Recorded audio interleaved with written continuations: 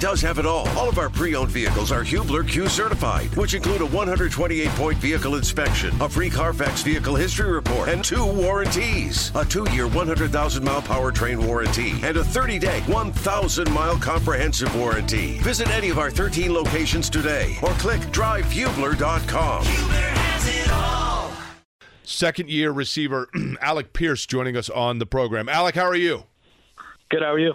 You know, I can't complain, man. And you know what? I'm just going to get this right out in the open. How's that, right? All right. I'll be fair about this up front, because it's always weird when you do sports talk radio, Alec, because you're like, so I get the thing saying Alec Pierce is joining the program, and I'm like, awesome, because, you know, here you are, an integral part of this team. And then I was like, you know what, though? There have been times, I don't think I've been overly critical, but there have been times earlier where I was questioning Alec Pierce. And so I thought, okay, I guess I should just confess up front that there have been times where I looked at it and it felt like they weren't necessarily, like, scheme wasn't fitting what you bring to the table per se. And then I had to remind myself that Reggie Wayne, I talked about this with Stephen Holder, also had a year where it was in year 2 where Reggie Wayne really took off. And I think that we just get accustomed to thinking receivers are supposed to be like Jamar Chase right out of the box, which is unusual.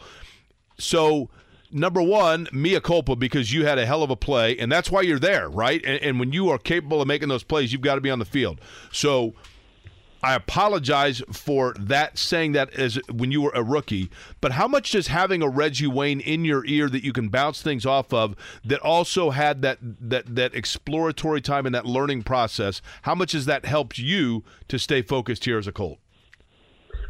Yeah, it's definitely helped. You know, Reggie's a guy, you know, I've actually had some conversations with him this year. I think he kind of said he had similar things happen with his career where he had Marvin Harrison there. So, you know, he wasn't the number one guy right out the gate. And, you know, he just had to learn to be patient. He said, you know, just be ready to make the play when the play comes to you. Like, you're going to get some opportunities. It might not be the majority because they have guy, you know, Pitt's very established and he's a great player. He makes a lot of plays. But, you know, you just got to be ready when your number's called. I have a really dumb question here. When you are on a deep out like that, do you know specifically this play that I am like option number one? Or at times, do you know, look, my job is to go and get behind the defense in case things break down, and you don't necessarily know whether or not until you're like down there, the ball's coming your way? I know that sounds like a dumb question, but it probably is. But does it impact just like the route running and the way that you're going through the process of a play? Yeah, like I definitely know. I think pre-snap you kind of know based on how the week's gone, the plays they've called. You can kind of tell if, this play is designed for me to be the guy. And it always depends on coverage and stuff like that. But you're usually thinking, we're hoping they get this coverage, and then they're sending me deep on this or whatever. And then there's other plays, you know, where you're probably not the first or second or even third read. But, you know, your backside, and that's kind of more when you might get a chance if the play breaks down and they scramble, or if the quarterback's able to get through all the reads back to the last one. But, you know, just with the way the league is, pass rush, stuff like that, it's pretty hard to, you know, just sitting back there patting the ball like Madden or something, you know. So it's pretty hard to kind of run through the whole, you know, 4 or 5 receiver read. Colts wide receiver Alec Pierce is our guest. Alec, going into the season, the idea of your deep threat capability paired with the arm strength of Anthony Richardson tantalized a lot of folks. I'm sure it got you guys excited as well over at West 56th. And Richardson goes down for the year. Gardner Minshew, still a talented quarterback in his own right, but maybe doesn't always play into the same strengths of your game. And when you look at also last year in that quarterback room, a lot of adversity for wide receivers, a lot of adversity you've acknowledged for you yourself as a young wide receiver in the NFL. And then you've stacked together over the last 3 weeks some really good performances, an incredible one against Tennessee. How have you pushed through that adversity, and how much of your way you attack on a weekly basis has had to be modified or changed as you've become more familiarized with Gardner Minshew over the last 6-8 weeks? Yeah, I just try to, you know, I think the biggest thing is just about being consistent. You know, if you have different quarterbacks, I want to be the same version of myself. And really across the board with our receivers too, it's about being consistent. Like, they know if they call this route, like that we're all going to get to the exact depth of the route in the same amount of time, and just kind of try to be like all the same player, be consistent and things like that, because that just makes it like so much easier for them to plug in and play. And, they don't have to learn, oh, he does this, whereas somebody else does that. It's more so you're just like very uniform. So that's kind of what I always focus on each week. How are they different? To be as detailed as possible and consistent. Sorry about that. How are they different, Alec? And I don't mean in a bad way. I mean in a good way, but like just – and I don't even necessarily mean in football. But Anthony Richardson and Gardner Minshew, how are they different guys? And what maybe does Minshew bring to the table that Richardson did not and vice versa? Yeah, they're very different. Just Gardner definitely brings that veteran presence. He's been on good football teams. He started a lot of games in the NFL. So he definitely has that like kind of veteran leadership, whereas Anthony, he had leadership too, but it was more so like different, a different type. It's hard to explain, but just kind of more like he had the confidence, being, just knowing like he's a really talented player, really good player with all the tools, all the potential. But yeah, just definitely like a little bit. The offense is different when we have different guys in there. It changes up. They're not the exact same type of quarterback, so it definitely changes things a little bit. But it's just on us to try and make it work with whatever we're working with. When I played sports, Alec Pierce is our guest of the Colts. When I played sports, or even like in a work environment, there's always like one person that you just kind of feel comfortable, and when you see them in the huddle, or when you come into work and you see them there, like it's like a safety net. You think like, you know what, like we're going to be okay because like I just feel comfortable with that guy as my teammate. Who's that guy for you? I'd say Pittman. I mean, he's a guy I've looked up to since I got on the team. Learned a ton of things from him. He's a great leader. Just for me, I feel like he's taken me under his wing, and I just try to learn from him. And he's the guy, I know like if it's third and 5 and they throw a tough one across the middle, like he's gonna make the catch. He's gonna catch the ball to win the game, score the touchdown, and like he did last week. Like he's just such a sure-handed guy, and just a tough football player, and he's willing to do whatever. Like I know if he's got to go make a big block on a run play, like he's gonna make that block. So he's just dependable. He's a guy that I have all my trust in. Whether it's audiobooks or all-time greatest hits, long live listening to your favorites. Learn more about Kisqali Ribociclib 200 milligrams at KISQALI.com and talk to your doctor to see if Kisqali is right for you. Colts wide receiver Alec Pierce joins us. Alec, where do you feel the biggest area that you've improved year one to, I know year two is ongoing, but at this point, where do you feel like your game has grown, or maybe what you've learned most about the NFL in this 2-year window?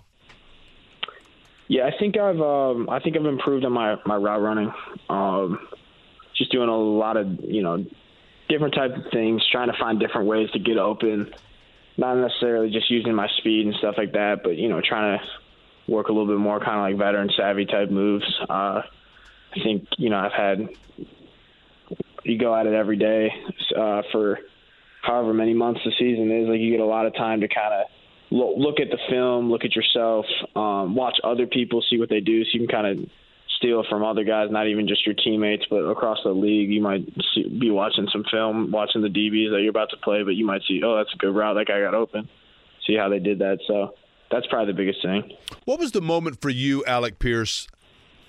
I watch a play like in overtime, okay? Here's an overtime, 55-yard play, and I think like, man, like just – the pressure of that moment. And then I think to myself, as a professional athlete, that's probably, and I'm not taking away from that moment, but I think all athletes go through a period where they have to reach so deep down inside of themselves that plays like that in an overtime are gravy, because it's like, look, I've been through harder. What was that moment for you? When is the moment in the NFL that most tested the internal fortitude of Alec Pierce? I'd say last year. Just like towards the end of the year, just really, it was really tough on me just losing all those games. I'd been all my life, I've been on teams that have won a lot of football games, and that just kind of really challenged it for me because you're going on in the season, and it's first of all, it's the longest season you've ever been a part of. So I'm expecting like right around this time last year, I'm thinking like the season should be over. You know, you still got 6 more games or whatever it was, and you know, just not used to like not playing for anything because I think we were probably already out of the playoffs by then. And it just kind of, you know, it takes away like the goal. Like every week you come in and you want to win the game, and obviously we were still trying to win the game last year, but it's like not really. We weren't playing for the playoffs or anything, so that was the hardest thing for me. Definitely challenged it, and I think, you know, it was a big thing this off season. Just wanted to try and, you know, get together with the guys, get the right leadership in place, and just, you know, turn our team around. What helped you break through that? Like, what helped you get past that monotony, if you will, or that challenge that you're talking about a year ago? Yeah.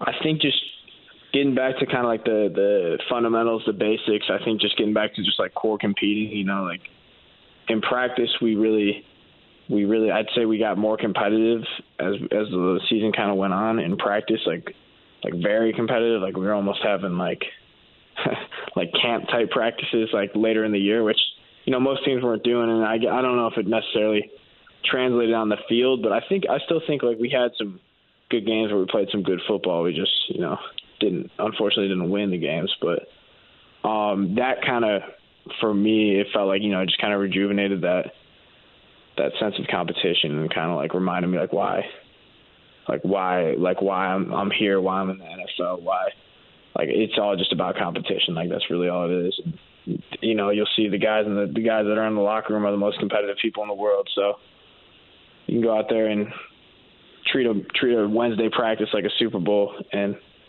everyone will be on the same page because people are just that competitive. Colts second-year wideout Alec Pierce with us. Alec, you mentioned what a lot of players go through, especially when you've had high-level success everywhere you've been collegiately at the high school level, that it can be a rude awakening when it's losses that are stacking up instead of being in championship-level conversation. And I know you just mentioned that reawakening, but what has that feeling been like, it being back this year and in this stretch run, knowing that you guys are 5 games away if you take care of business of being in the playoffs?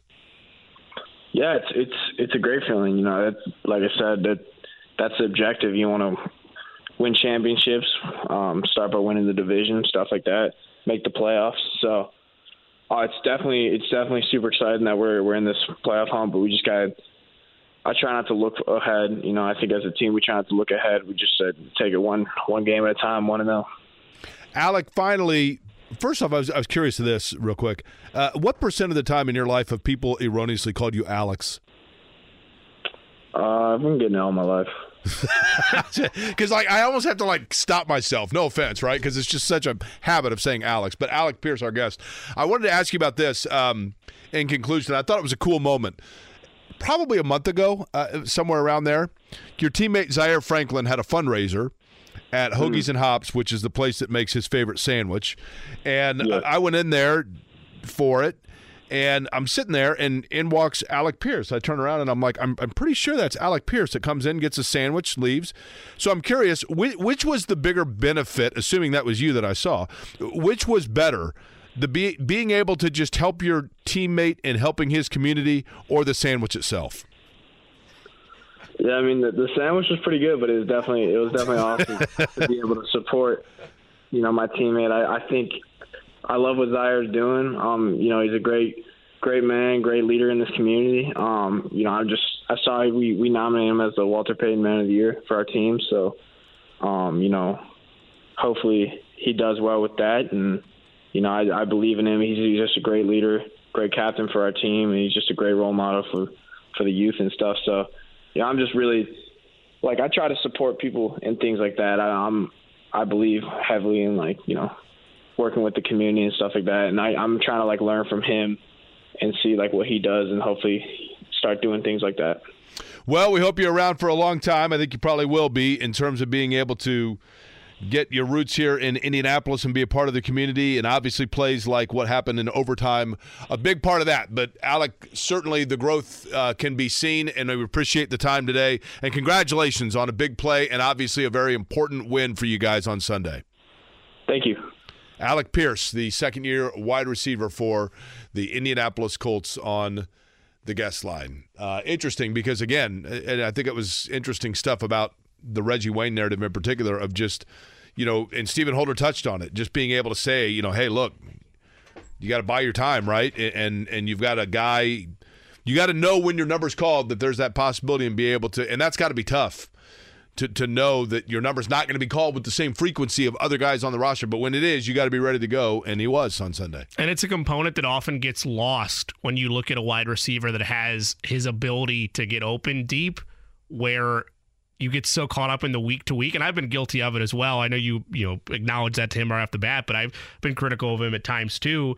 But sometimes we forget that. And that's why you hope Gardner Minshew was good enough to be able to see what this wide receiving room is so you can make evaluations moving forward. That's the caveat to this statement. But we often forget that it was supposed to be an offense that was built around a number of different aspects, but the cannon of an arm that Anthony Richardson has was supposed to be a breakout year for Alec Pierce. And that's a lot of adversity that he's gone through. Sometimes it's not always his fault. Sometimes it's just where the offense is or who they're targeting.